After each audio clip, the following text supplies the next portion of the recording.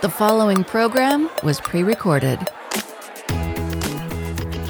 Welcome to Radioactive, a show for grassroots activists and community builders, weeknights at 6 on KRCL.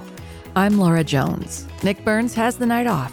Coming up this hour, Utah poet and writer Catherine Coles, whose new book, The Stranger I Become on Walking, Looking, and Writing, comes out next month. She'll be doing a virtual launch with the King's English. We'll get details about that. But ask her about walking, looking, and writing and what she's learned over the course of her career. I'm hoping she'll share some of it with us, give us a poetry reading or two. She's always generous with her work. Plus, The Road Home, a view from the front lines. We'll get a clip of their recent virtual conversation with Alicia Gleed. And also, Darlene McDonald, Utah Educational Equity Coalition, will be joining us during Rallies and Resources. But first, KRCL volunteer Natalie Benoit, how are you doing? Good, Laura. It's always good to be here on Wednesdays for Radioactive. So looking at the landscape, what do you have to share for Rallies and Resources? So I have 3 events that I'm going to talk about that I'm really excited about. So the first one is tomorrow on Thursday.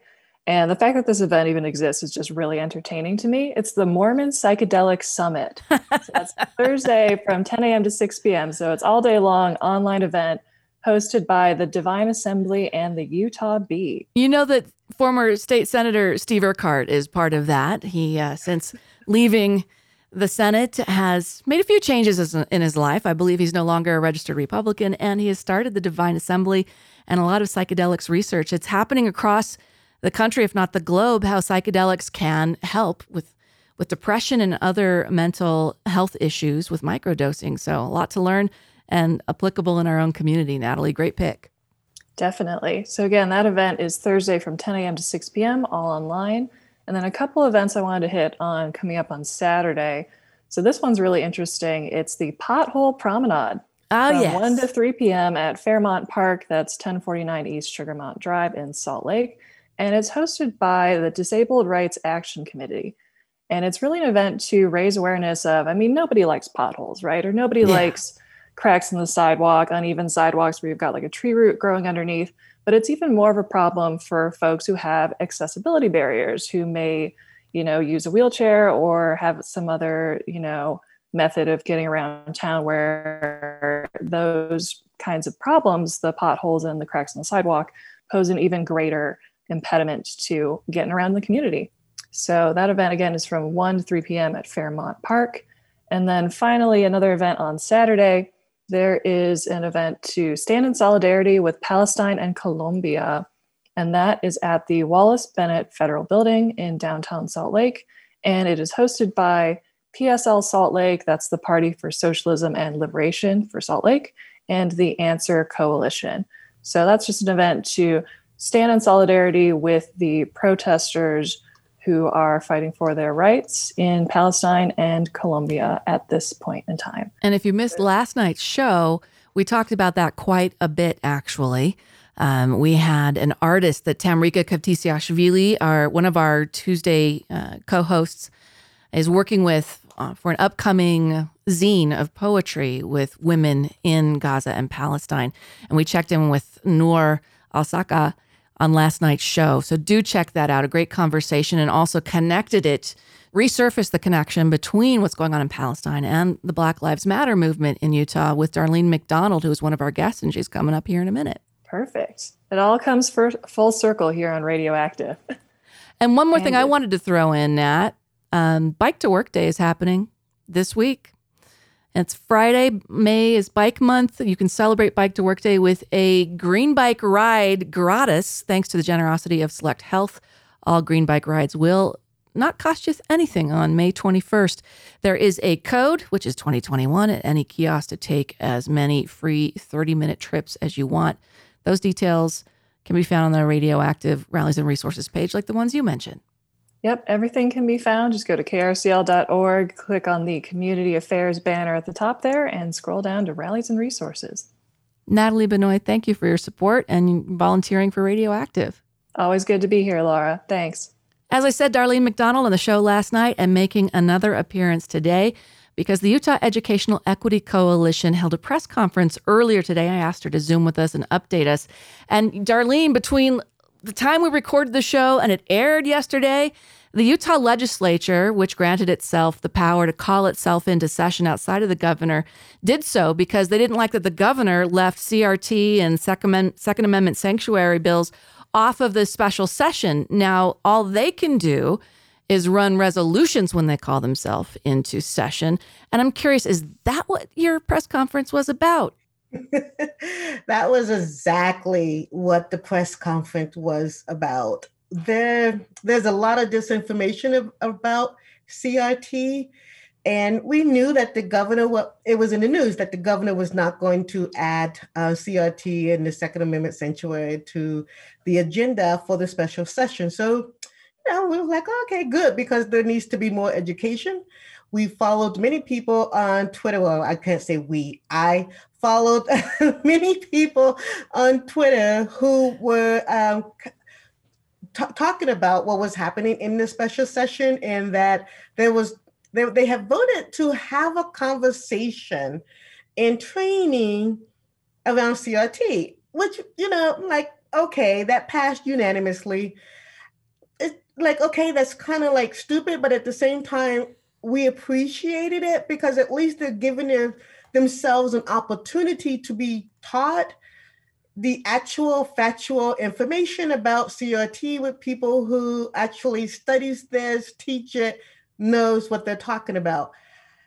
That didn't happen. Wow. Yeah. So in your press conference today with the Utah Educational Equity Coalition, first tell us about this coalition and then tell us what your message was. Absolutely. I am a social activist. I am not an educator. So I am not a member of the Utah Educational Equity Coalition. I am an activist who will elevate the voices of the Utah Educational Equity Coalition because their voice is necessary, needed. So I want to make that clear. The coalition consists of educators who have decades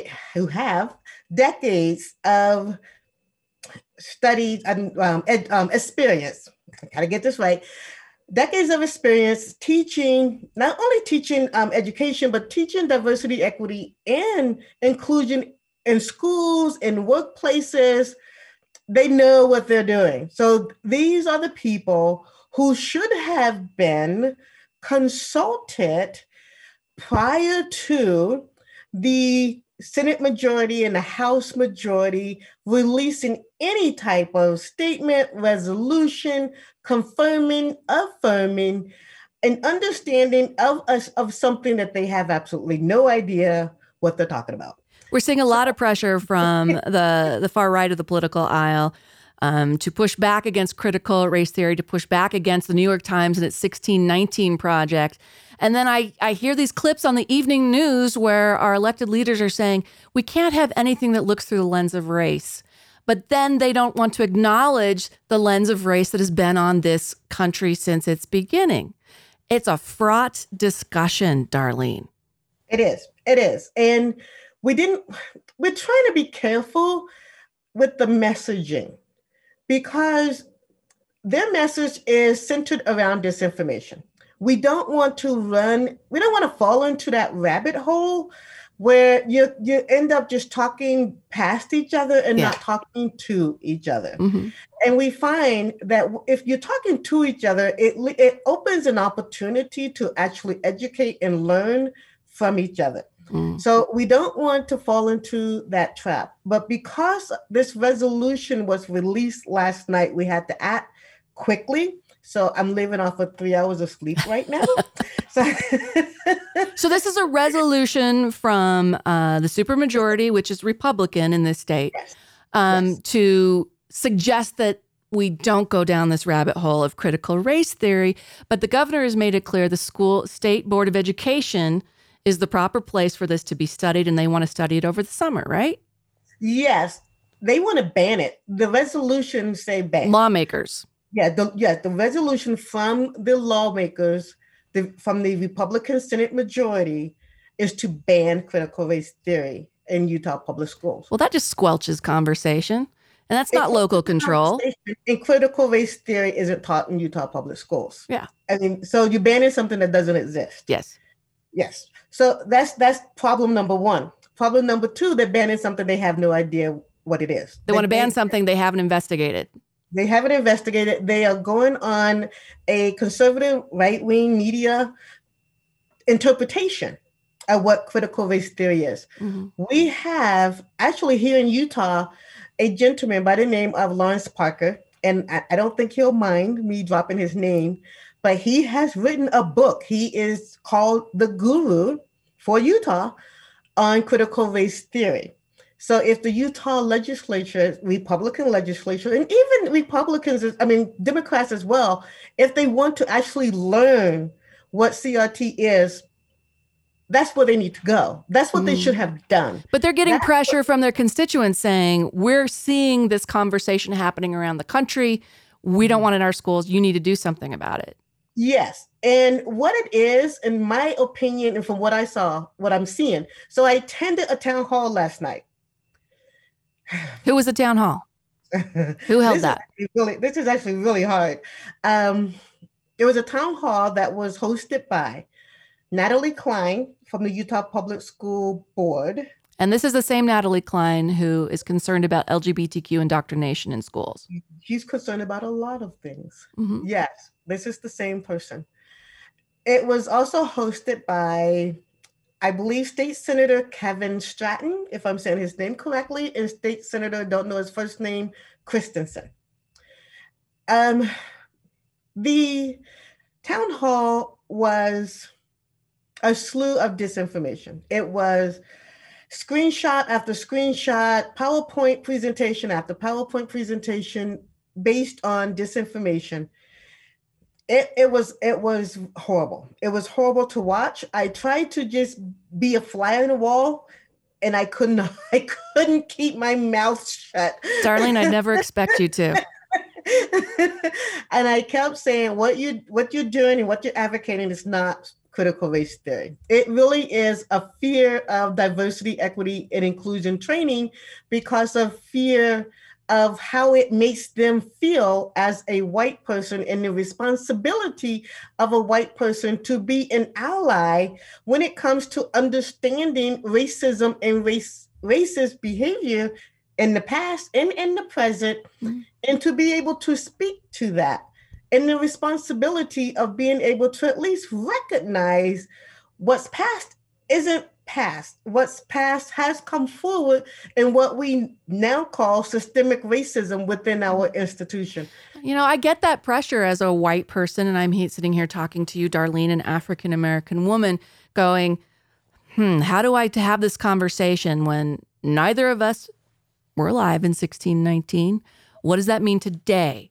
And if you could speak to those folks and have them, listen for a second in that town hall, what is it that you want someone to understand about where to begin this conversation?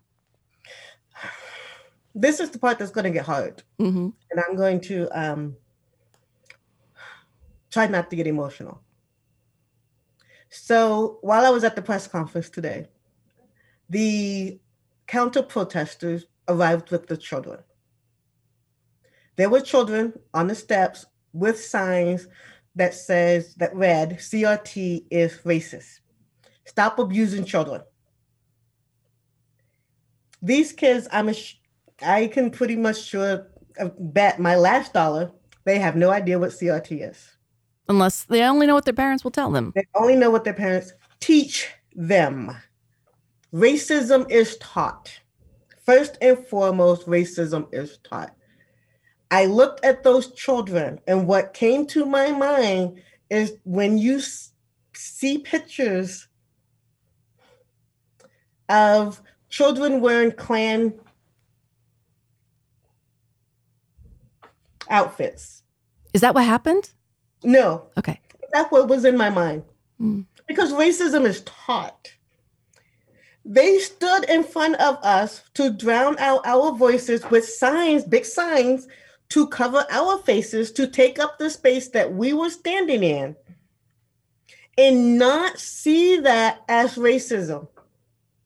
This is what they're teaching their children, how to take up the space of people of color and drown out their voices and dismiss them and dismiss their role in their space. That's what they're teaching their children. So they have these children standing there with signs to try to stand in front of us. And I'm not going to disrespect a child, but I tried to position my body to not let this child be seen, while the parent was trying to move the child to cover me, to go around me so that they're seen and I'm not. Wow. And this is the I think a really low point in this conversation in our state, as we've seen this critical race theory debate come closer and closer to home, as lawmakers sit in special session this week, interim this month, and throughout the coming summer months. What is it that you want them to know or to do? Because on one hand, they're saying, my constituents are emailing me and saying, do this, do this, do this. But I'm a constituent, you're a constituent, and you don't want them to do that. Unfortunately, the people with the loudest voice right now are the people that are teaching the disinformation. We need to change that. The people who actually want to learn what CRT is and is not, and also want to be able to have diversity, equity, and inclusion education in our school system so that we can create a safer education environment for our students, all students. Those are the voices that the legislature needs to hear from, because they're not hearing from those voices.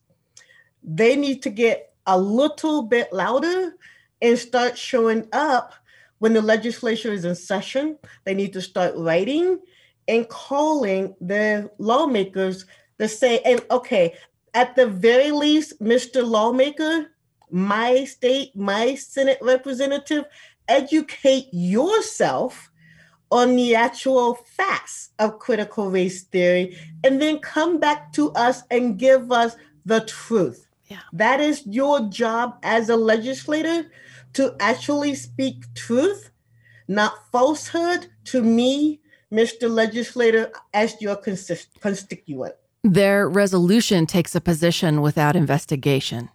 Exactly. Well, Darlene, keyboard warrior that you are, social justice advocate, I appreciate your time coming back the second day in a row to have this conversation. And let's keep working on this over the summer on Radioactive, okay?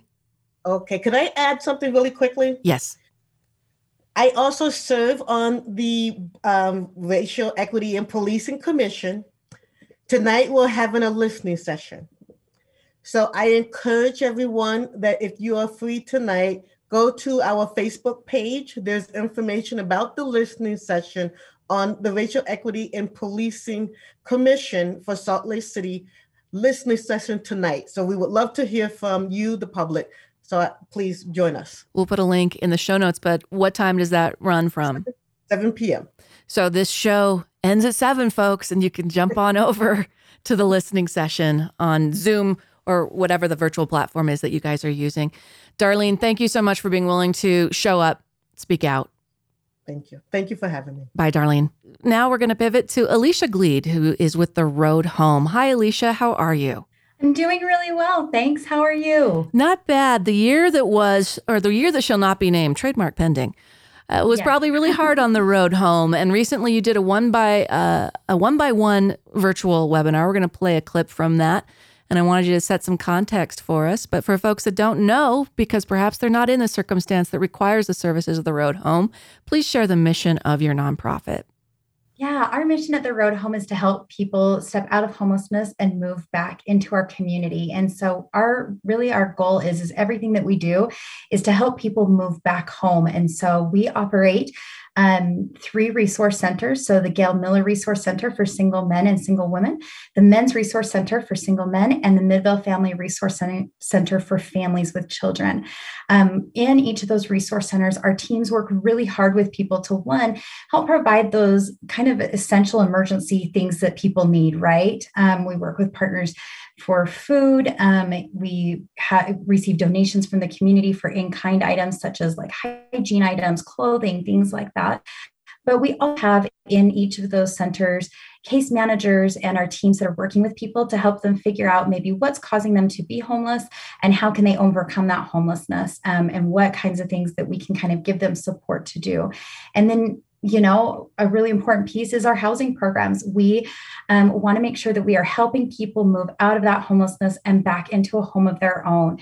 So we are working with people to help find places that are maybe like find landlords that are going to work with people, help them maybe overcome smaller barriers, and even programs that are helping people who've experienced long-term homelessness move into a place where they can stay in a home of their own and stay there forever. So I know so far from July 1st to March 31st, our team has supported 2,372 people move into or remain in a stable home of their own. And so we really just want to help people overcome homelessness. So that was July 2020 to March 2021. And, with COVID and with the ongoing housing crisis here in Utah, how we provide homeless services to people experiencing homelessness has really been under a microscope. And that's something I really think you get into in this clip we're going to share from your recent one-on-one, one-by-one seminar and a view from the front lines. Can you kind of give us some context for this, which just happened recently online? Yes, we were so excited. So every year we host a one-by-one event, right? Which is really to highlight that we want to encourage people to become involved with our agency one by one, and it's one by one that we help people move back home. And this year we decided that because as we know, the year that shall not be named, I'm totally using that now, I will give you all the credit, has been so crazy for everyone. Not only did we have the pandemic, there was the earthquake, there were, Inland hurricane, yep, that ripped through, that took out power. And really through all of that, it was the support of the community that made it possible for us to continue providing services and support. And, during this event, it was really beautiful to hear our frontline team talk about how that made a difference, not only for them as being there every day and trying to, again, provide support for people while also trying to maybe protect their own families and things like that. But also just for the people that we serve. There were some beautiful stories in there about how, the people we serve felt about people supporting them. And it just made their days. They were so excited and felt such gratitude for the support from the community. And so through all of this, really, we wanted to share these stories of what was happening inside the resource centers during this time and what was happening as we were trying to help people into housing, but ultimately to kind of thank the community too, because we know it was a brutal year for everyone. And the fact that the community stepped up to help the people that we serve was so absolutely humbling for us. And it really made the world of difference to the people that we serve. So let's cut to the tape. Here's Alicia Gleed introducing the panel from One by One, a conversation about homeless services amidst a pandemic with the road home. Our panelists and moderator include Annie Brown, Housing-Focused Case Manager at the Men's Resource Center, Carrie Amon, Gail Miller Resource Center Supportive Services Supervisor, Clara D. Wilson, Midvale Family Resource Center Director, Alicia York, Day Shift Advocate Supervisor at the Midvale Family Resource Center, Carissa Guthrie, Midvale Family Resource Center Supportive Services Supervisor, Kenneth Jordan, Housing Advocate Supervisor at the Men's Resource Center, Matthew Melville, Gail Miller Resource Center Director, Mike Young, Men's Resource Director, and we are so honored to have Sarah Strang, the Road Home's Deputy Director of Crisis Services, as our moderator. Thank you again, and please enjoy our panel. Thank you, Alicia, for that wonderful introduction. I have to say that as we have delved into the world of Zoom and COVID, it's provided a variety of insights, including for me today, feeling like this is how it would feel to be an air traffic controller if I got to wear these headphones all the time. So it's been really just a wonderful experience, and thank you for joining us today. So we're going to take a little bit of a step back in time, and we're going to set the stage. It's early March 2020. The world is about to be rocked by Rudy Gobert testing positive and the Utah Jazz becoming an instant national household name by shutting down the NBA. And little do we know what is in store for us. A week later, the largest earthquake that many of us experienced locally, for some of us, myself included, the only earthquake I have experienced, and I would be willing to have that be the only time I do, hits us. So, Kenneth, you're coming on shift the morning of the earthquake at the MRC, unaware of what's about to hit. You're in shift change, the walls begin to shake, confusion sets in. What happens next? I recall all of my staff telling me to get under the desk because I was just kind of sitting at the table, just looking around, trying to figure out what's going on, and everyone's telling me get under the table. As soon as the shaking had kind of stopped, we all kind of went out and started telling people we need to leave, we need to go. The elevators had shut down, so we had to get our emergency chairs, and to get some people who are in wheelchairs or just aren't able to take the stairs down, we have to take them on their chairs. But we only have so many, so we also have guests and clients with us, helping us take some people down on wheelchairs. Sometimes we would grab one end of the wheelchair, they would grab the other, and we would just make our way down. It was a lot of back and forth with other clients as well. Some of them didn't want to leave. Some of them just wanted to go back to bed. You know, it's interesting because in all of those times that we practice what to happen for an earthquake, when it actually hits us, we're unsure what to do. Confusion sets in, and we had several aftershocks, some for a couple of weeks after that. And I can remember being in the case management area at the MRC and the entire building beginning to shake. And I have to say that as we were going through building the MRC, there were oftentimes conversations about the earthquake readiness of the building and what that had been like. And I have never been more grateful for that than the morning of the earthquake, and then actively being in there as well. So my hat is off to all of the contractors who made sure that our buildings were as earthquake safe as possible during that time as we're looking through different things. So little did we know that that earthquake was going to be the least of our worries with what we were heading into. So following CDC guidelines, the end of March 2020, screening teams are set up. Our world is in a state of disarray as we're talking about COVID-19 and what is happening. Italy is in a state of emergency and disrepair, and videos are coming out of people in Italy in their apartments and talking about what this pandemic has meant to them and across Europe and those different components. We begin to go into emergency mode within the road home, looking at what are our essential services that we need to be setting up? How are we ensuring that we are regularly monitoring and have a pulse on what's taking place in our facilities? And so we come together and we set up screening teams. Anyone who is working in a position that is non-essential to a 24-hour facility and function, they're signing up for slots. If you're coming into a facility, your temperature is getting taken. We had members from accounting all the way through Palmer Court case managers covering the screening shifts. At this point, masks, gloves, hand sanitizers, thermometers, and cleaning products, it's a rat race to find. We're looking at everything we can to make sure that we have items on hand to increase sanitization and also to be able to take temperatures on a regular basis. It's amazing how quickly a regular household thermometer runs out of use when you're using it to scan the foreheads of 300 plus men coming in and out of a facility every single day. I have to also say my hat is off to Canyon School District and Connie, such an amazing partner.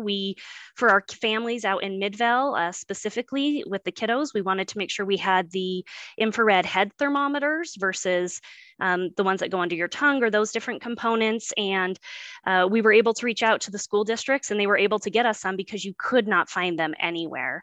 I know at that point in time, we'd done a call out to action through our board and through social media, and we were able to receive thermometers through that.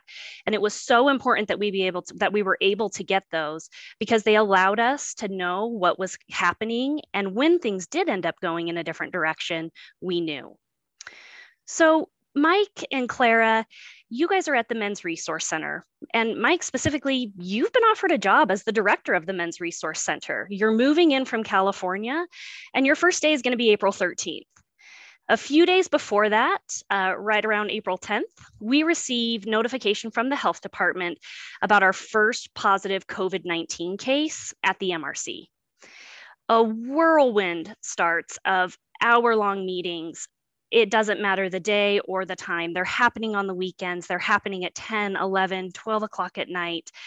And it's a combination of health department, local government representatives, TRH staff, including myself and Michelle Flynn. And we began this deep dive into Zoom and what that meant for COVID. And I can honestly tell you that as part of these meetings, I now have a snapshot of what Mayor Wilson's house looks like at 10:30 p.m., courtesy of this. It's a really interesting time. So I'm going to go out on a limb and say, Mike, that's a first day unlike anything you've ever experienced when you and your new colleague, Clara, meet for the first time and hit the ground running. Yeah, it sure was, Sarah. I moved back from California, my wife and I, on I think the 5th or 6th of April. We knew that we were potentially seeing some positive COVID cases at the Men's Resource Center a few days after that. I know Michelle and I went into the facility to meet with the health department, I think on the Saturday before our first mass testing event on the 13th. And it was striking to me because it was the first time I had left my house in quite a few weeks to actually go outside and interact with other people.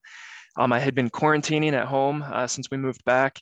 I had just a little cloth mask on my face, and I'll never forget walking into the Men's Resource Center, meeting our partners from the health department who were wearing full-on gowns and gloves and face shields, not just N95s, but full respirators. And I remember thinking, man, I'm a little outmatched here. I need to up my equipment game. And so Michelle and I met, started building a plan for what that first testing event would look like. The whole time I just kept thinking, man, I could be on a beach in California right now. What am I doing back here?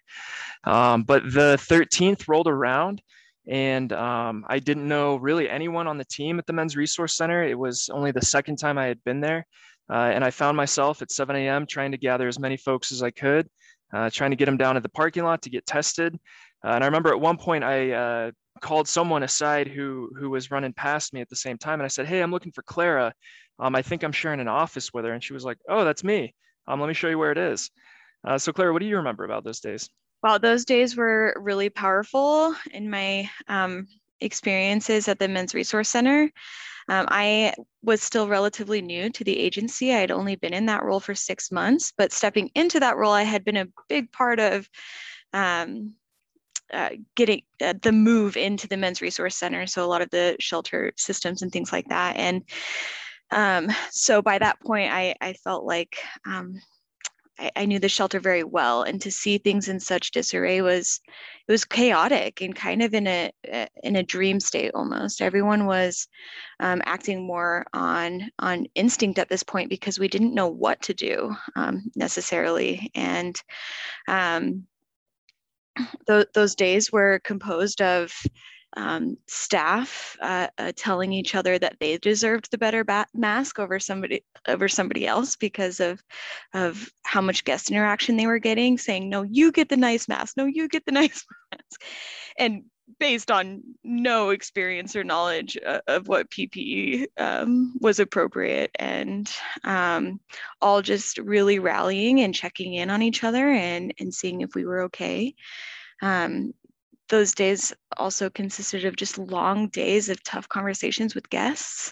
Some of our guests were relapsing and really just struggling with the news. Some of our guests were just bolting. They just didn't want to be around anymore. Some of our guests were in disbelief, just like such a wide array of emotions and reactions from our guests and from our staff as well. Things that really stick out to me during that time is, again, like Sarah said, having really late night meetings and just a big leadership team sitting in my office, all collaborating together on something none of us really knew anything about. And it was kind of a pretty humbling experience for us all to look around at each other for answers when we didn't have them. And I think in one night we had developed 7 different spreadsheets that we never ended up using. And we had learned a lot about managing a pandemic kind of on our own. Of course, we had support, but to be fair to the community as well, nobody really knew the best way to respond in those days. I remember multiple layers of just uncertainty after uncertainty. And so we didn't know what testing was going to look like. We didn't know how many guests would actually go through with getting testing for this mysterious virus that we had only just heard about, several weeks prior. And so once we figured out what testing looked like and got that first event set up, I remember sitting in the office until probably midnight, 1 a.m. that first week, every single night, not knowing what would happen once we got results in, and then what would happen when we identify those guests and actually connect with them, and what would happen when they came back from the quarantine facility. And just every single next step, we had no precedent. We had no information to go off of. We had great community partners with the county, with 4th Street Clinic, with the CDC guidelines that they were passing out, but things were changing hour by hour and minute by minute. And that is just a short excerpt from 1 by 1 2021 View from the Front Lines with The Road Home. Check tonight's show notes where we have embedded the entire YouTube video player of this conversation. Alicia Gleed from The Road Home. As we wrap our conversation, folks are coming out of hibernation to a certain degree. And starting to look around going, I need to return to a sense of normalcy. And for many folks in Utah, which has a huge rate of volunteerism, that is helping out across the state. So how can people help The Road Home as we enter summer? And I know needs differ for our unsheltered population during the summer. So what can people do now? How can they get engaged with The Road Home? Yes. So at our Men's Resource Center and our Gail Miller Resource Center, we serve meals, lunch and dinner, and we actually need volunteers to help us serve those meals to the people that we're serving. It is a great opportunity to really meet the people that are experiencing homelessness. For me personally, I was started as a volunteer at The Road Home, and I just fell in love with not only the mission and the work, but really the people that we're serving, and to see just, again, human faces with this. It doesn't become just the homeless. It's real people that are trying really hard to get over, to get through this really tough period of time. So serving meals, you can sign up on our website at theroadhome.org. And if you click on Get Involved, there's a volunteer tab that has opportunities there. That is our biggest need right now, but there are also opportunities to provide sack lunches, box dinners for the families as well as the single men. And we also have our in-kind needs list. So moving into summer, we need what we all need, right? Sunscreen, aloe, water bottles, things like that, to really help people. So you can, again, go to our website at theroadhome.org and then click on Get Involved, and it has all of our volunteer opportunities there. Whenever we have conversations on Radioactive about housing insecurity and food insecurity, it's really brought home in stark relief how close any one of us are to losing our housing, to losing that where our meals come from. And I think the last year has really brought that home to folks that may not otherwise have thought about it. And that's why it's important that nonprofits in our community like The Road Home are doing the work they do. So thank you so much. One more time, what's the website? Thank you. It's theroadhome.org. Alicia Gleed will put links in the show notes so you can catch up, folks, and perhaps consider getting involved or helping out or donating to The Road Home. Thank you so much. I'm Laura Jones, and when we come back here on Radioactive, a conversation with Utah poet and writer Catherine Coles. Her new book, The Stranger I Become on Walking, Looking, and Writing, is set to publish next month. May is Mental Health Awareness Month, and all month long, KRCL brings you Mental Health Mondays with tips and resources from local experts. Join us for the month as we help raise awareness about mental health.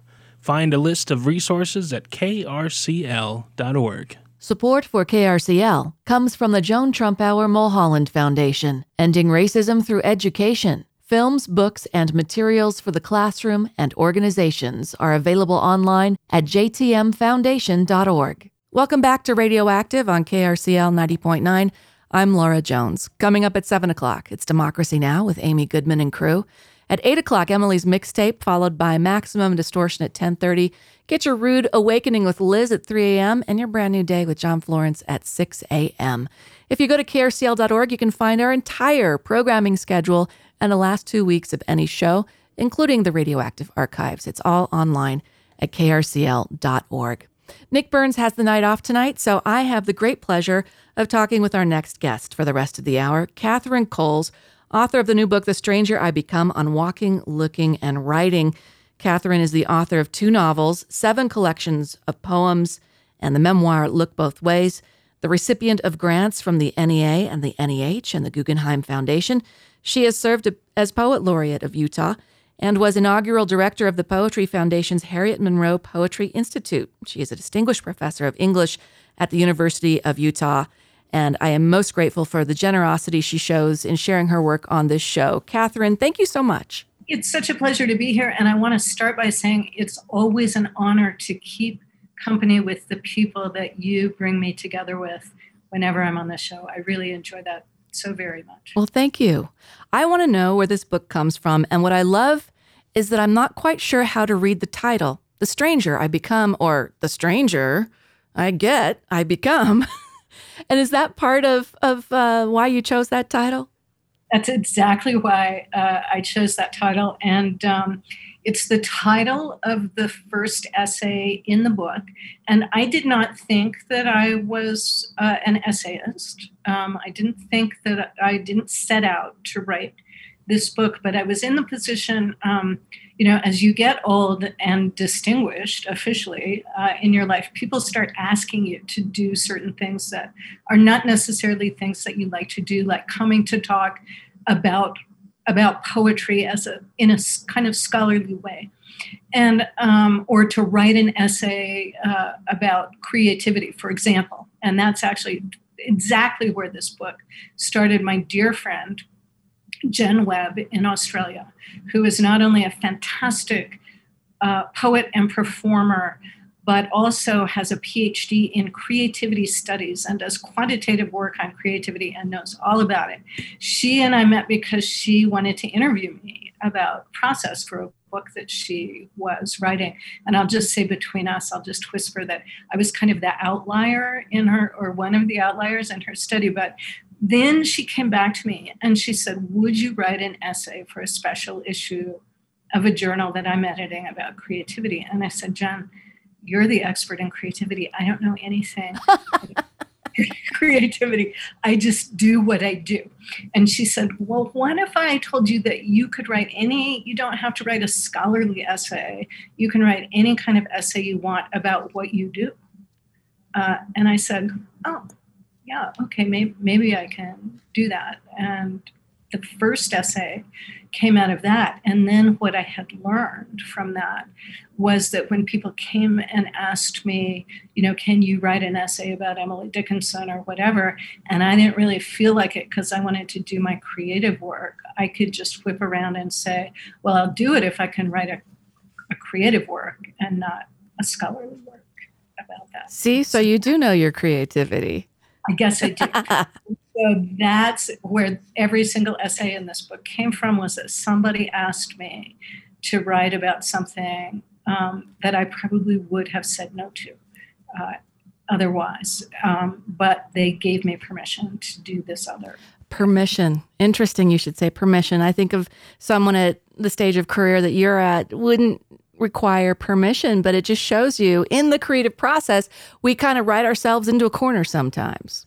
Right, or we allow the world with its definitions and boxes, right, to provide us with the options instead of saying, well, I'm not happy with that option exactly, but I'm more than happy to try to do this other thing. You write in the first essay also about trying to find your voice as a young poet. You reflect upon that. So I'm wondering if you could share a bit from your first essay. I, of course, have given you my notes, but I want you to share what you'd like to share about this thought of finding your voice, of walking, looking, and writing. What would you like to share? And this is the essay that I wrote for my friend, Jen, and it's actually dedicated to her because she gave me permission. And it also begins with an epigraph from my good friend, the poet Sharon Bryan, one of my favorite poems of hers called Use Capricious in a Sentence. So this is from The Stranger I Become. And Sharon says, walking is good for thinking, but not vice versa. And as a person who walks and falls down from time to time, I will tell you confirm that that's true. I'm known to walk a lot by modern standards, on most days for 7 or more miles. Fitness isn't the point, at least not all of it. About goats, Sharon Bryan tells us they keep their balance by staying in motion. And balance isn't all physical, at least for me. Walking spins ideas free. Its rhythm puts me in touch with myself. And the distance I travel reminds me I am always loose on the planet. Setting a pace, sallying forth, reminds me, mind comprising as it does every part of my body, skin, eyes, ears, and not least my heart, which tells me I am frightened or in love before I know to ask. My senses, not my brain, create the ongoing sense of change I know as mind. Without my moving body, my brain would be a dull gray blob, inert, like it or lump it. Walking enacts this change and its constancy. Philosophers have Heidelberg's Philosophenweg, or Philosopher's Walk, which is open also to physicists and mathematicians, many of whom are great walkers, and even to poets. You can reach it from Heidelberg Station on foot if you're willing to walk 40 minutes or so through the less picturesque suburbs to get there.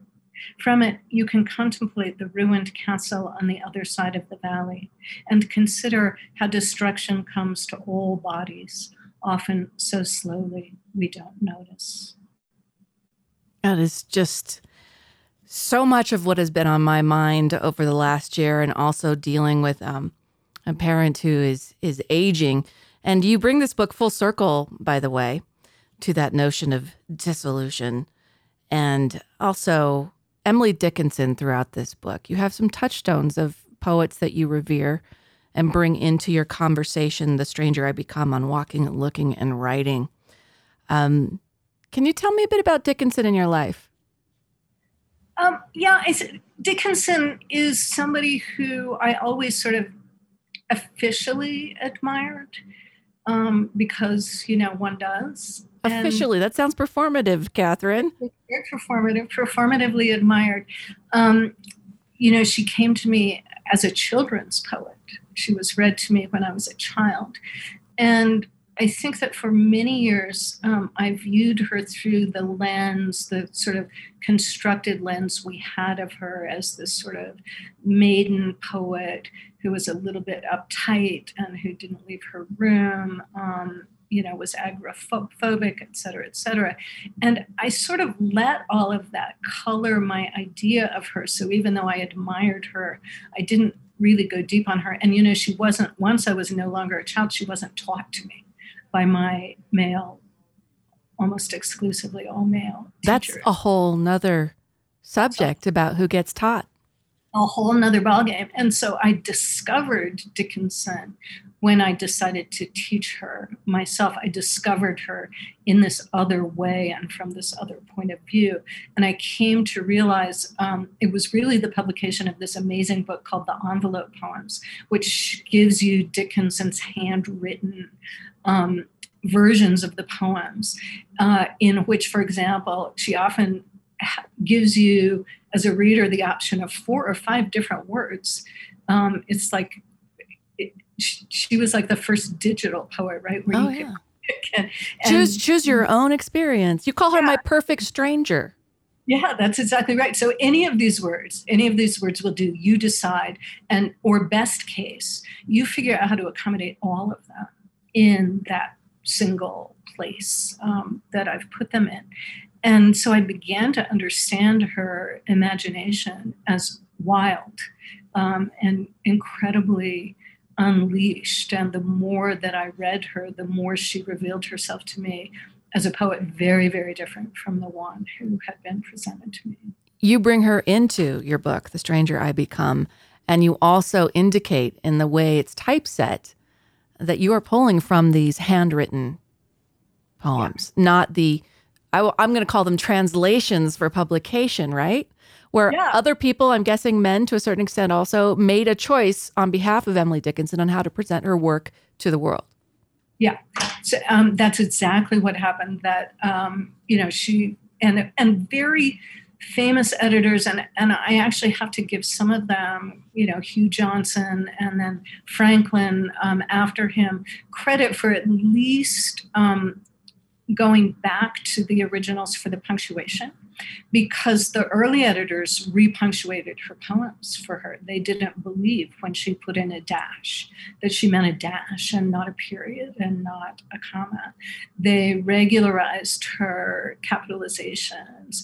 And then they did choose for her. And it's not even just that she'll give you these word stacks. She has a little symbol. She'll put a little plus sign and at a part of a section, and she'll mark it. And then you start to realize that what that means is there's a whole replacement section over here. I get what you mean now by the original digital poet, Emily Dickinson. Yeah, that's right. Except that she didn't have the technology. And she was really enthralled, and so were her editors, to the printed page and the printing press. And so the other thing that we have right now is the ability to have access to facsimiles. And if you go to the Emily Dickinson archives online, right, you can see, not for all, but for many, many of her poems, the original handwritten versions of those poems. Talking with Catherine Coles, former Utah Poet Laureate, and her new book, The Stranger I Become on Walking, Looking, and Writing, publishes next month. In fact, you can see Catherine Coles in a virtual conversation online Thursday, June 3rd, presented by the King's English Bookshop in Salt Lake City. And she will be in conversation with fellow poet Catherine Coles, author of Maps and Transcripts of the Ordinary World. We explain for our listeners the relationship with the other Catherine Coles, spelled just a bit differently, but sounds just the same. You are two different people. We are two different people, and I first met her when I was calling roll for my sophomore level creative writing class a million years ago, probably almost 20 years ago. And I got to her name, and I hesitated, and I said, Catherine Cowles. And I heard this quiet voice from the back of the room say, Catherine Coles. And I looked up, and I found her, and I said, oh, I'm so sorry. And and that was before I had ever seen a poem, so I didn't know that she was going to be a wonderful poet, and I didn't know that she was going to get both her master's and her PhD at the University of Utah, and that she would be in my classes for many years, and that our mail would get mixed up, and that I would come to call her the Catherine Coles for whom I am the other Catherine Coles. So that is coming up on June 3rd. And in fact, part of this also is to support her in that her book, published during COVID, kind of got buried.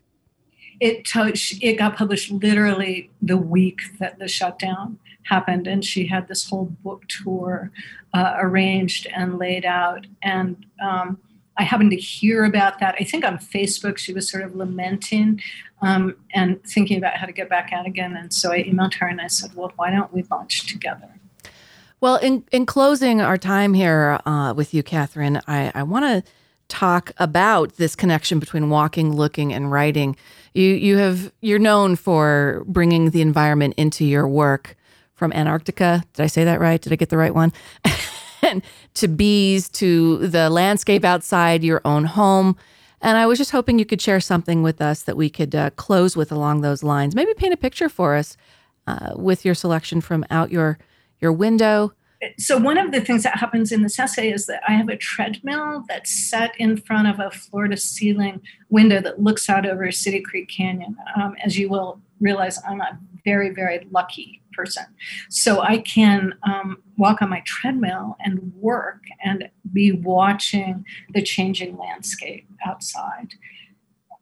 The canyon, along with its bird population, changes season by season. The screech owls that returned to our nesting box in the fall will fledge chicks by June and scatter into summer darkness. The snow, covering everything now in its great blankness, will give way to melt and decay, then to buds and leaves that will eventually flame and fall, to grasses that will emerge in soft green, then go gold and dry to tinder as fire season arrives. Changes occur not only seasonally, hour by hour, even moment by moment. The light that defines this landscape shifts and slants, brightens and shadows, drags its bright tail across the mountains. Every time I follow my eyes outward then, I am transported. not only out of my own head, which can forget that its very machinations make it alien to itself, but also into a place made constantly new by the turn of the planet. Katherine Coles reading from her new book, The Stranger I Become, on walking, looking, and writing. And I wanted to just quickly talk about this connection between your brain and walking and what it does for you. One of the things that you say in this book is, I carry my memory, my imagination, and my desire. I think that that's true. And this is especially true of landscapes that are familiar to us. And I also talk about walking in cities that I love and walking the same routes over and over again in this book. Because as I'm looking out this window right now that I'm talking about in the book, and as I look out, I'm automatically, the brain does this, comparing it with the way it looked yesterday, the way it looked in the winter, right, which is different. And so that's where memory comes in. And I'm thinking about what's changing and whether my neighbors across the canyon have done something really ridiculous to a house or right, something like that. Memory. So I'm thinking about what is happening, how that change is being manifested in the present. I'm trying to be in the moment and to understand and experience this landscape in the moment, but my memory is there and present all the time. And I'm also thinking about how the seasons will change and what I would like to do in this space tomorrow. Probably what I'm going to do in this space 10 minutes from now, when you and I stop talking and I get up from my chair and I move into another place in my house. I had my run a little while ago, so I'm a little bit hungry right now, right? So the body is constantly manifesting its desire in that space all the time. And when you're walking in this space, you have a destination. You have a place you want to arrive, even as you're trying to be present in the space you're passing through at that moment. Well, I can't let you go without hearing some poetry. Well, do you want to hear a Dickinson poem? Sure. Whatever you'd like to share, either from the book or your own work outside of the book. But again, I want to remind folks that it's June 3rd. The King's English presents online Katherine Coles, The Stranger I Become. We'll put a link in the show notes so folks can sign up and check that out for themselves. So why don't I read an actual poem? And, you talked about me as a nature poet, and I haven't actually, believe it or not, thought of myself in this way as a nature poet particularly, but I like to go outside, right? And I write about what I'm looking at, and I write about what I perceive. And I also write quite a lot about science. So nature with a capital N, right? I used to always say, yeah, I'm a nature. I study nature the way Newton and Galileo studied nature, not just the way, that a nature writer goes out and becomes rhapsodic about it. So I think I'd like to read a poem that actually began in a consideration of my discovery that deer see blue extremely intensely. And so this began in a sort of scientific idea, scientific concept, and then it turns into, I would actually say, even an eco poem, just because you can't go outside anymore without writing an eco poem. It's called You Won't Find Consolation. You won't find consolation, or the deer, nearly colorblind, see blue better than we do, more blue than we know. A blue I am not consoled lives beyond me. Imagine their sky saturated. How do they bear it? And the alpine lake where they drink in summer, glacier fed, reflecting back, it all back, plus. Consider the glacier, blue at heart, deep frozen for millennia, blue its core and vanishing in your lifetime. A rush, a trickle, this is how it goes. Around the lake, boulders harden themselves, green firs, and there a perfect center, the lake's clear, unreadable eye. What a way to end, Katherine Coles. Thank you so much for speaking with us on Radioactive tonight. Thank you. It's always a pleasure. And that's our show. My thanks to Katherine Coles. And we'll put a link in the show notes where you can catch up with Katherine, including the June 3rd virtual talk with the other Katherine Coles. on the King's English Bookshop virtual platform. My thanks as well to Alicia Gleed of The Road Home and community activist Darlene McDonald and our volunteer on Wednesday nights, Natalie Benoit, and Nick Burns, who had the night off. Don't forget, Salt Lake City Racial Equity and Policing Commission has its listening session starting at 7 p.m. online tonight. A link in the show notes at krcl.org. I'm Laura Jones. Have a great night, and thanks for listening.